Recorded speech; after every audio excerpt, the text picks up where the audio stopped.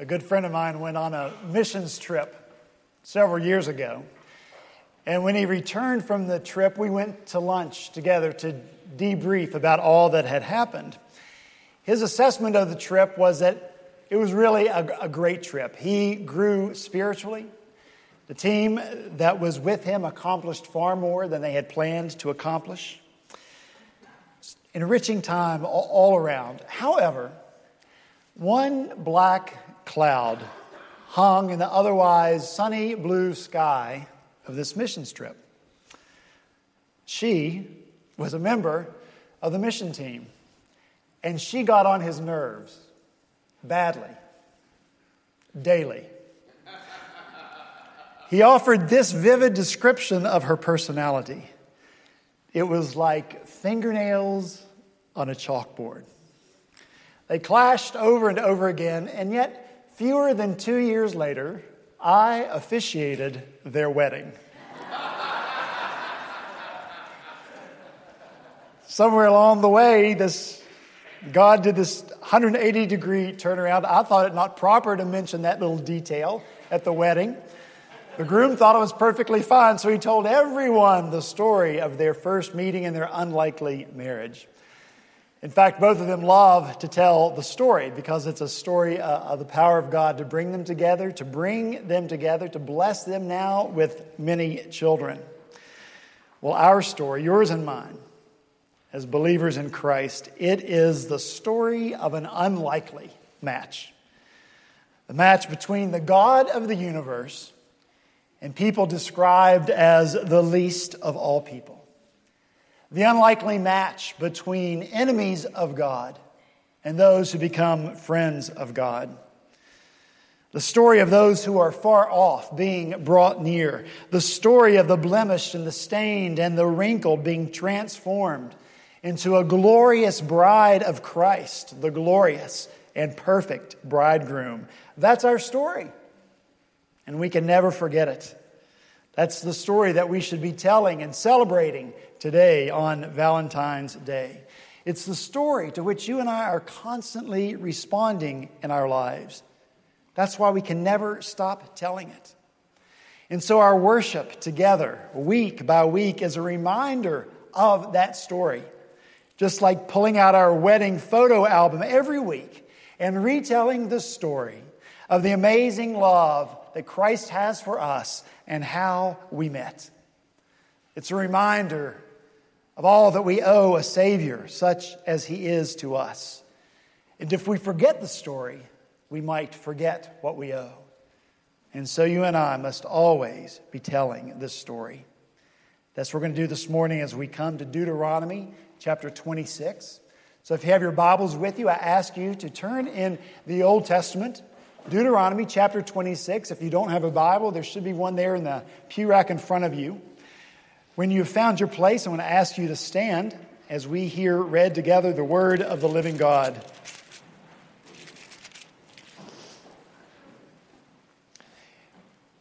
Genesis chapter 6, beginning in verse 1, this is the word of the Lord.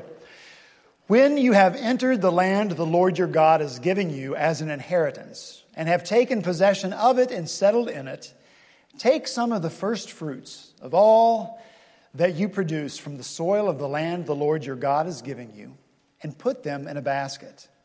Then go to the place the Lord your God will choose as a dwelling for His name, and say to the priest in office at the time, I declare today to the Lord your God that I have come to the land the Lord swore to our forefathers to give us. The priest shall take the basket from your hands and set it down in front of the altar of the Lord your God. Then you shall declare before the Lord your God, my father was a wandering Aramean, and he went down into Egypt with a few people and lived there and became a great nation, powerful and numerous. But the Egyptians mistreated us and made us suffer, putting us to hard labor. Then we cried out to the Lord, the God of our fathers, and the Lord heard our voice and saw our misery, toil, and oppression. So the Lord brought us out of Egypt with a mighty hand and an outstretched arm. With great terror and miraculous signs and wonders, He brought us to this place and gave us this land. a land flowing with milk and honey. And now I bring the first fruits of the soil that you, O Lord, have given me. Place the basket before the Lord your God and bow down before him. And you and the Levites and the aliens among you shall rejoice in all the good things the Lord your God has given to you and your household. Let's pray together. Father in heaven, once again, as we come as your people around your word, we pray that you would teach us. You have written this word for us. You have preserved it for us as well. And through the power of your Spirit, you teach us through these words. You reveal yourself to us, your truth. You tell us who it is that we ought to be, what we ought to do. And so we thank you for this time. Thank you for this truth. Bless it to our hearts. We pray in Jesus' name. Amen. Thank you. You may be seated.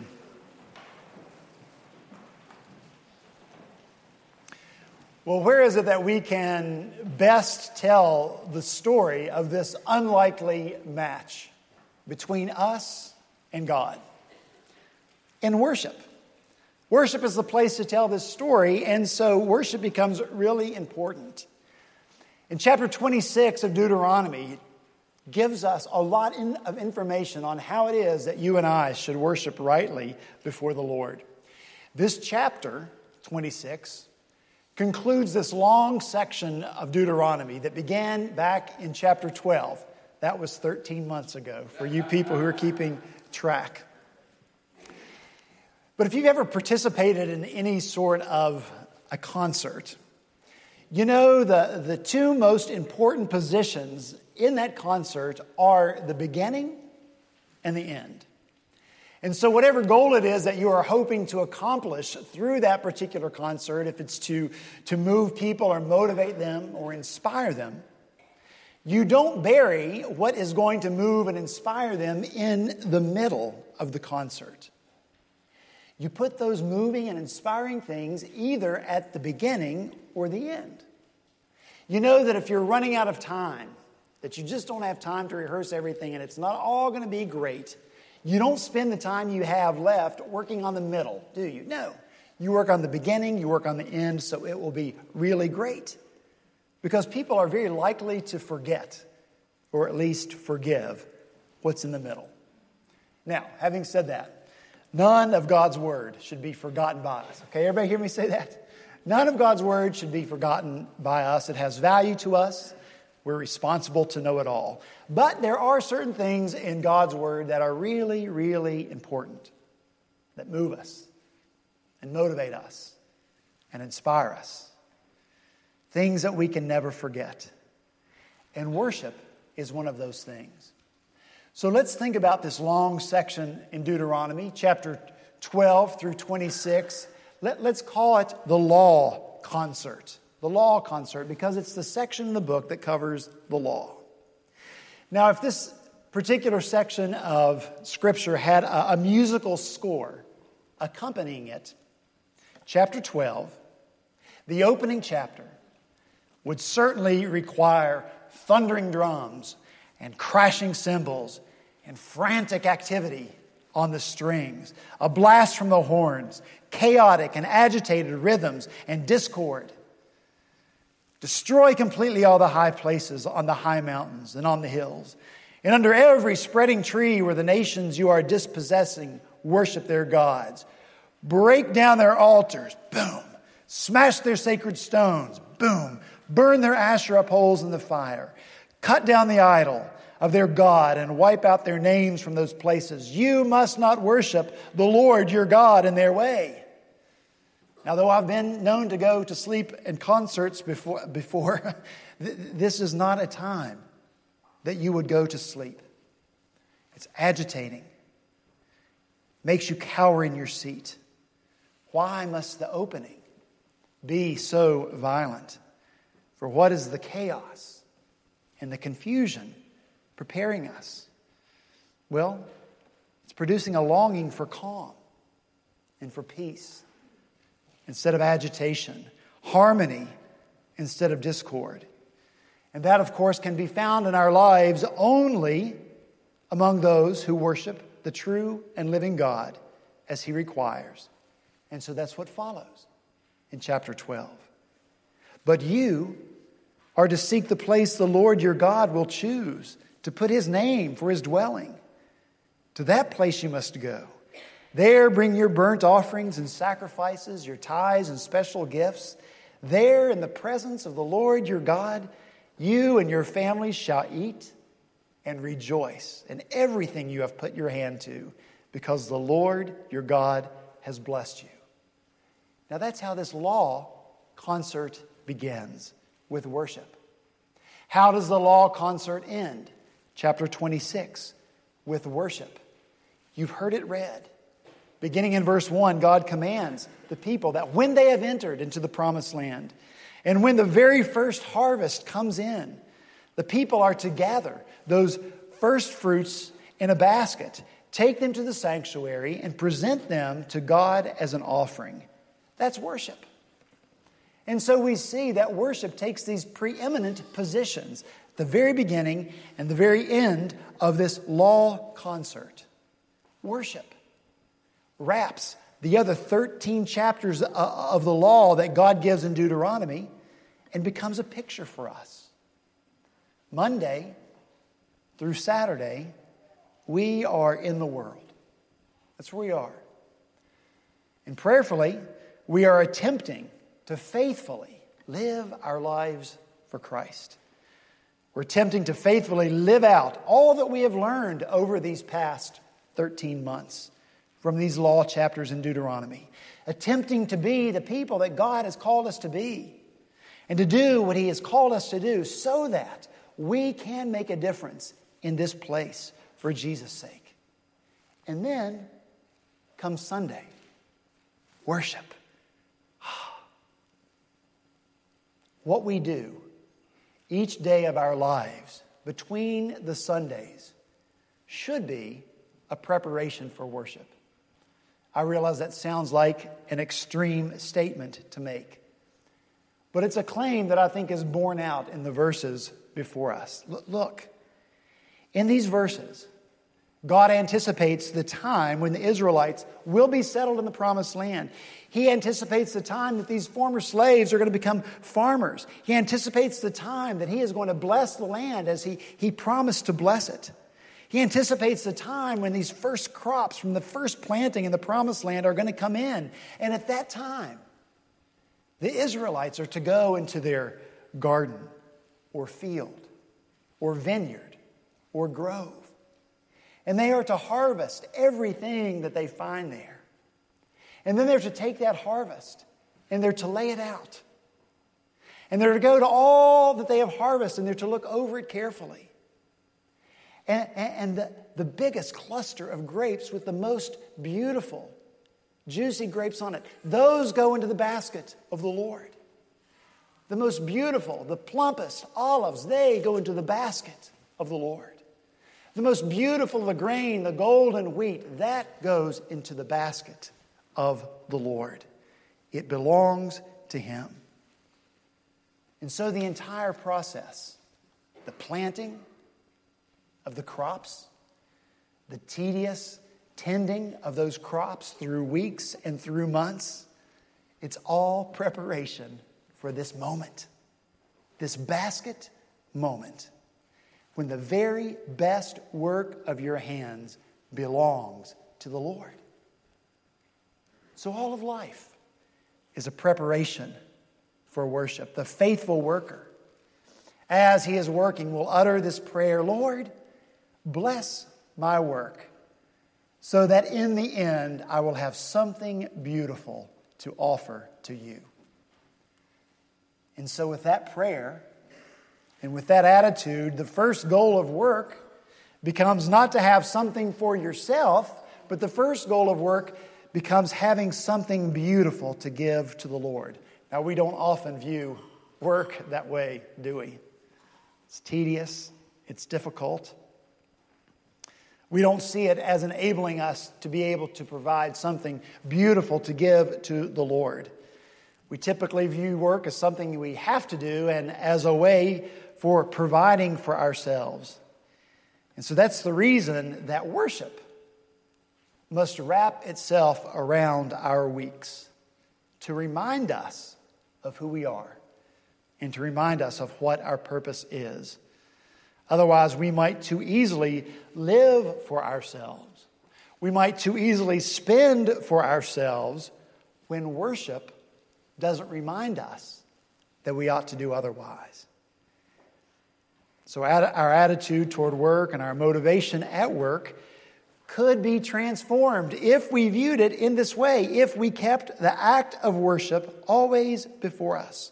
If the longing in our hearts was to have something beautiful to give to the Lord, if that's what inspired us. I know it's easy for me to say, because listen, I have the best job in the world. I do, honestly. I have the best job in the world. I get to do this. I love it. All of you aren't in a position that I'm in. You don't love your jobs as much as I love my job. But nevertheless, when we worship actively and when we keep worship in our minds, even the most difficult, tedious job can be transformed.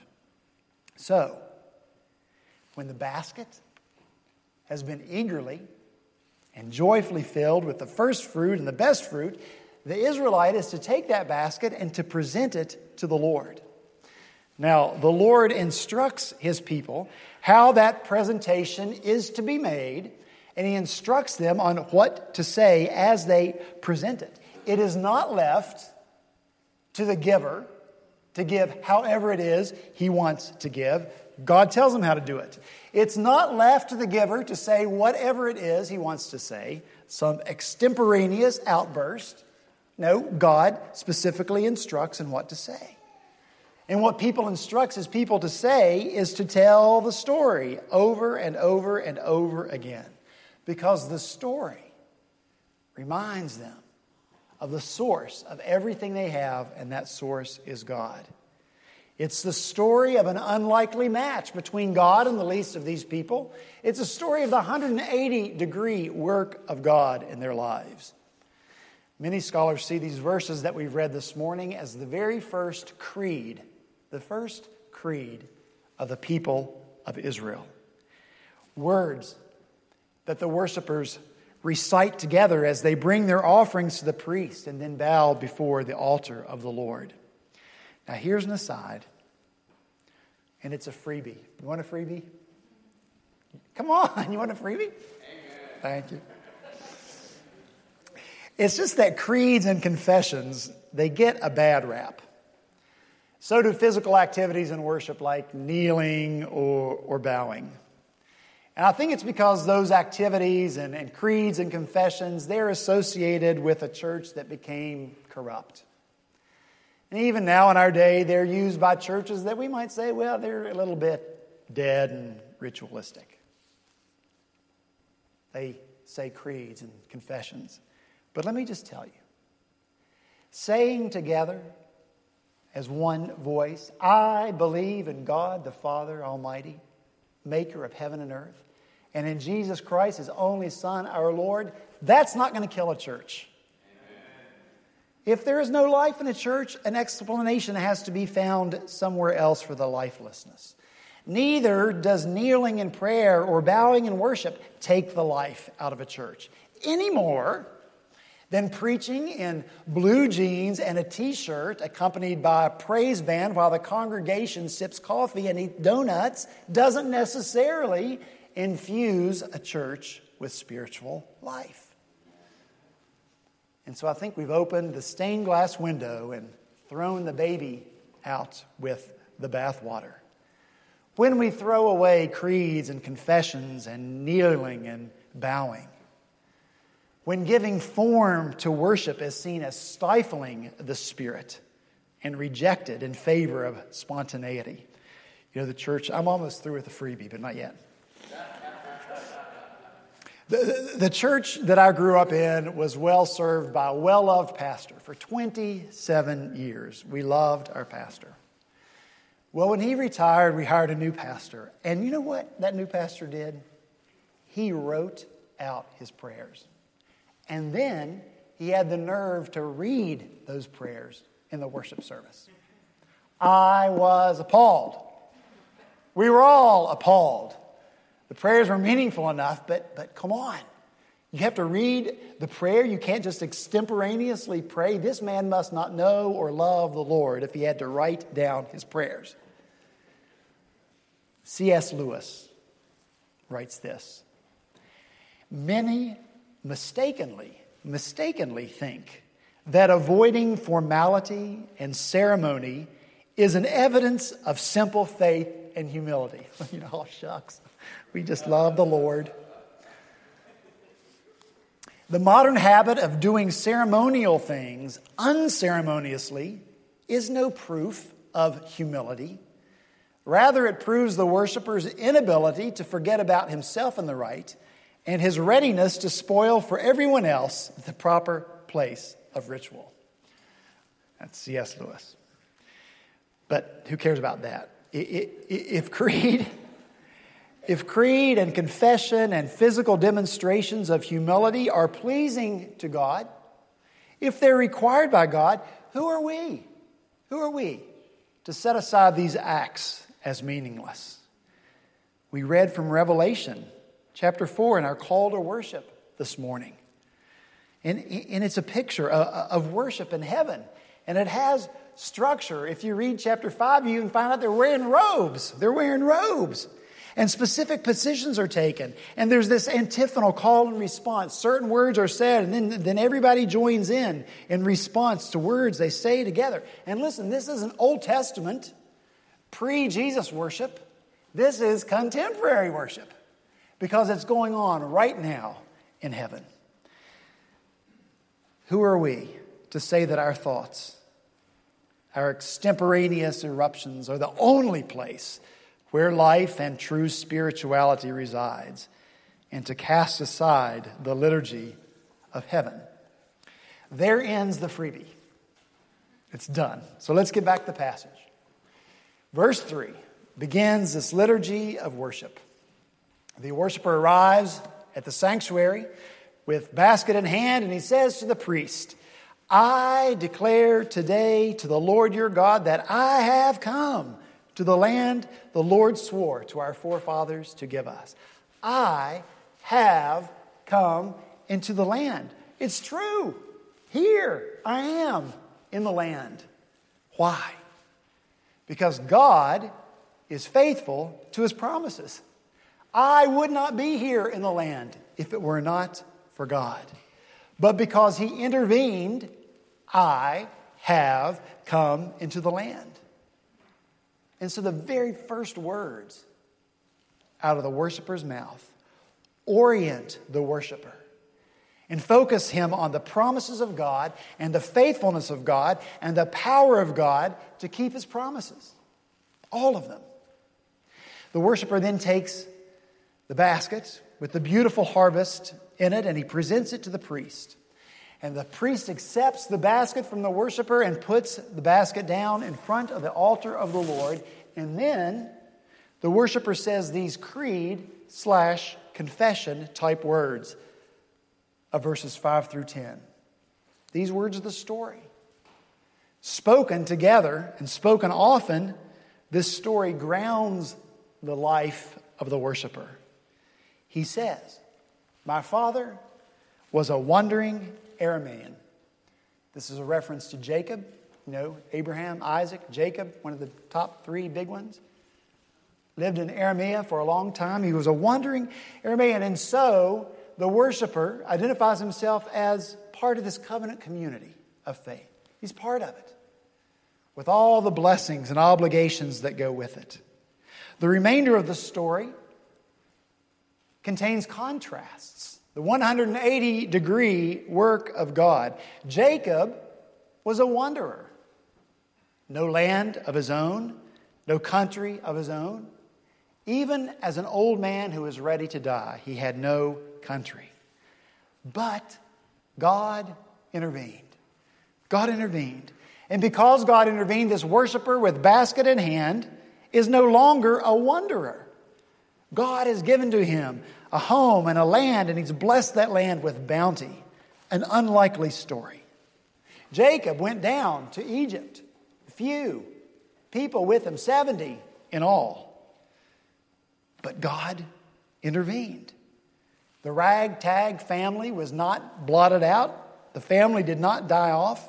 Instead, God turned them into a mighty nation, a powerful nation. That's what the worshiper remembers with basket in his hand, an unlikely story. The Egyptians mistreated the people while they were there, but God intervened because He is a God who hears the prayers and hears the cries of His people.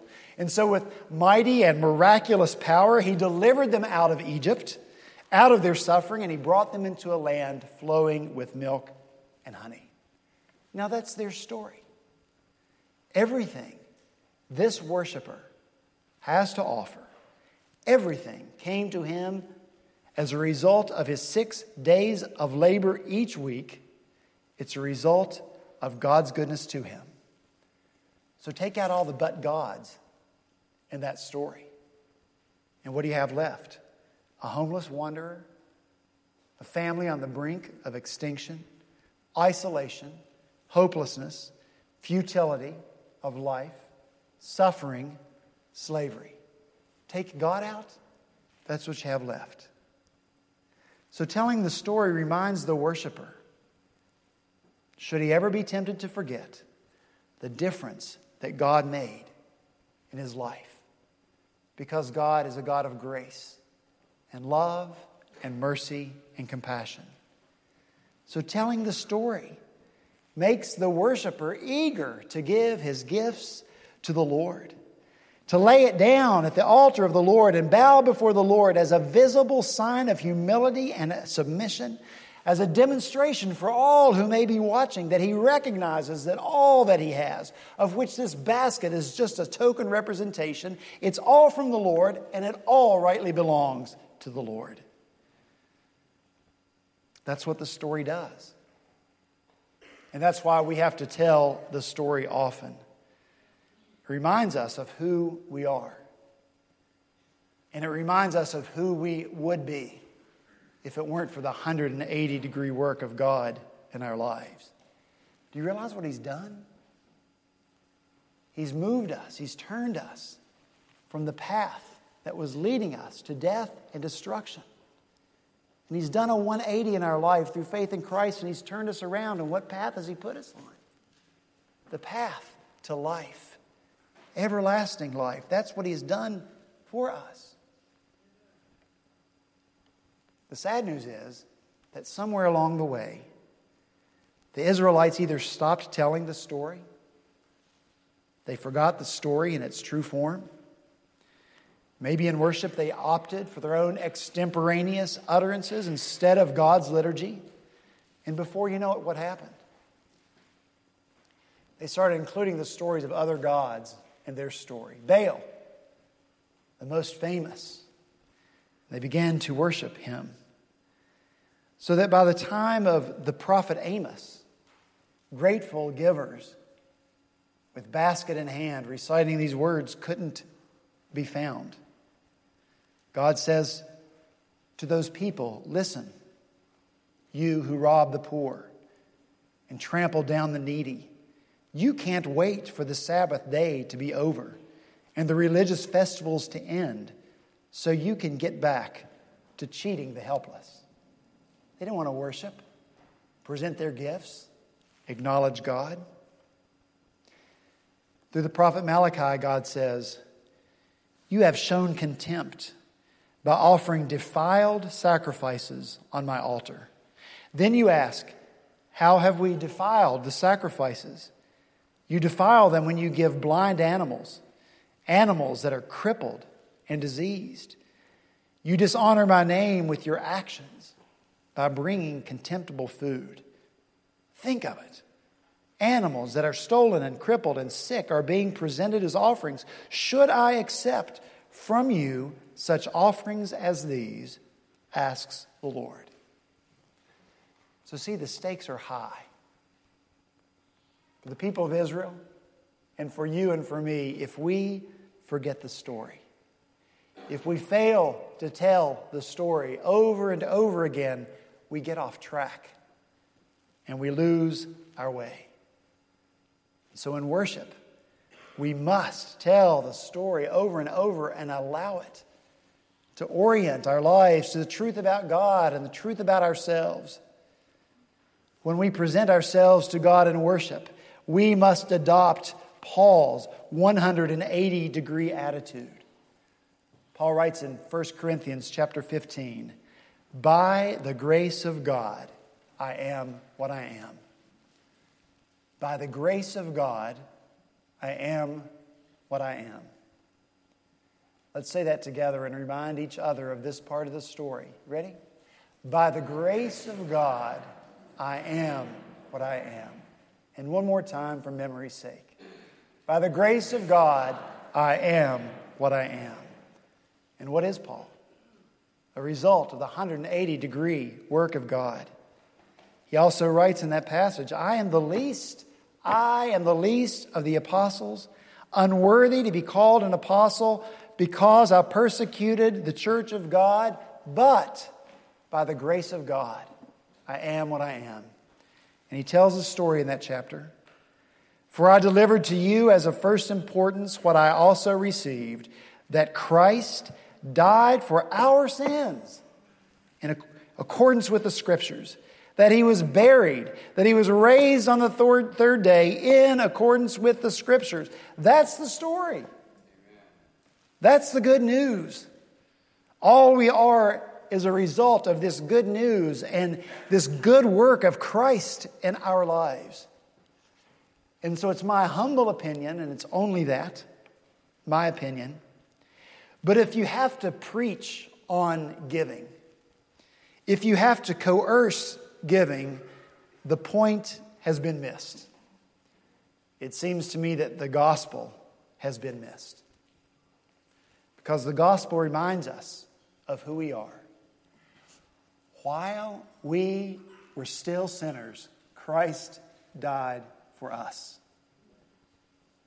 The gospel reminds us of what we have and its source.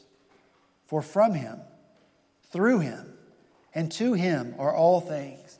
This is an unlikely story, but it's ours. And so we've got to focus on this story of our 180-degree God and the gospel of Christ and the unlikely match that it makes between you and me and a holy God. We've got to tell the story over and over and over again in worship. We've got to confess it over and over and over again. Hebrews 4:14. Since then we have a great high priest who has passed through the heavens, Jesus, the Son of God. Let us hold fast our confession. Hebrews 10:23. Let us hold fast the confession of our hope without wavering, for he who promised is faithful. When we do that, when we hold on to that confession of faith and tell the story over and over again, a lot of other things will take care of themselves. When we worship, our lives will be rightly oriented on God, on who he is, on who he has made us to be, and on what we owe him.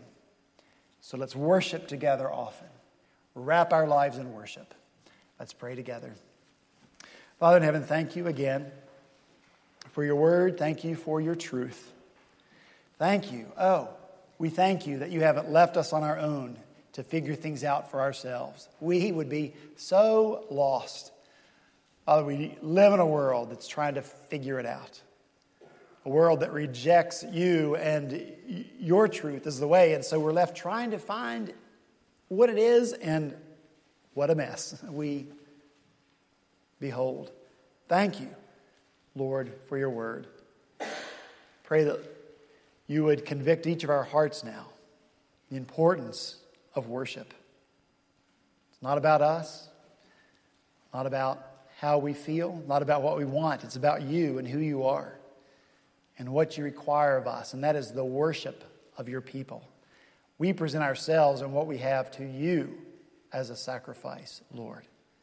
We tell the story of God, of your work, what you have done, what you are doing. It's your story, and we tell it, and we are so grateful for it. And Lord, we pray that we would continue to be transformed by it, the good news of the gospel of Jesus Christ. Lord Jesus, that you died for sinners, that you were buried, but that you rose again. You ascended into heaven, and there you reign at the right hand of God the Father Almighty, interceding for us even in this moment. Thank you for that. Transform our lives by that truth, we pray in Jesus' name. Amen.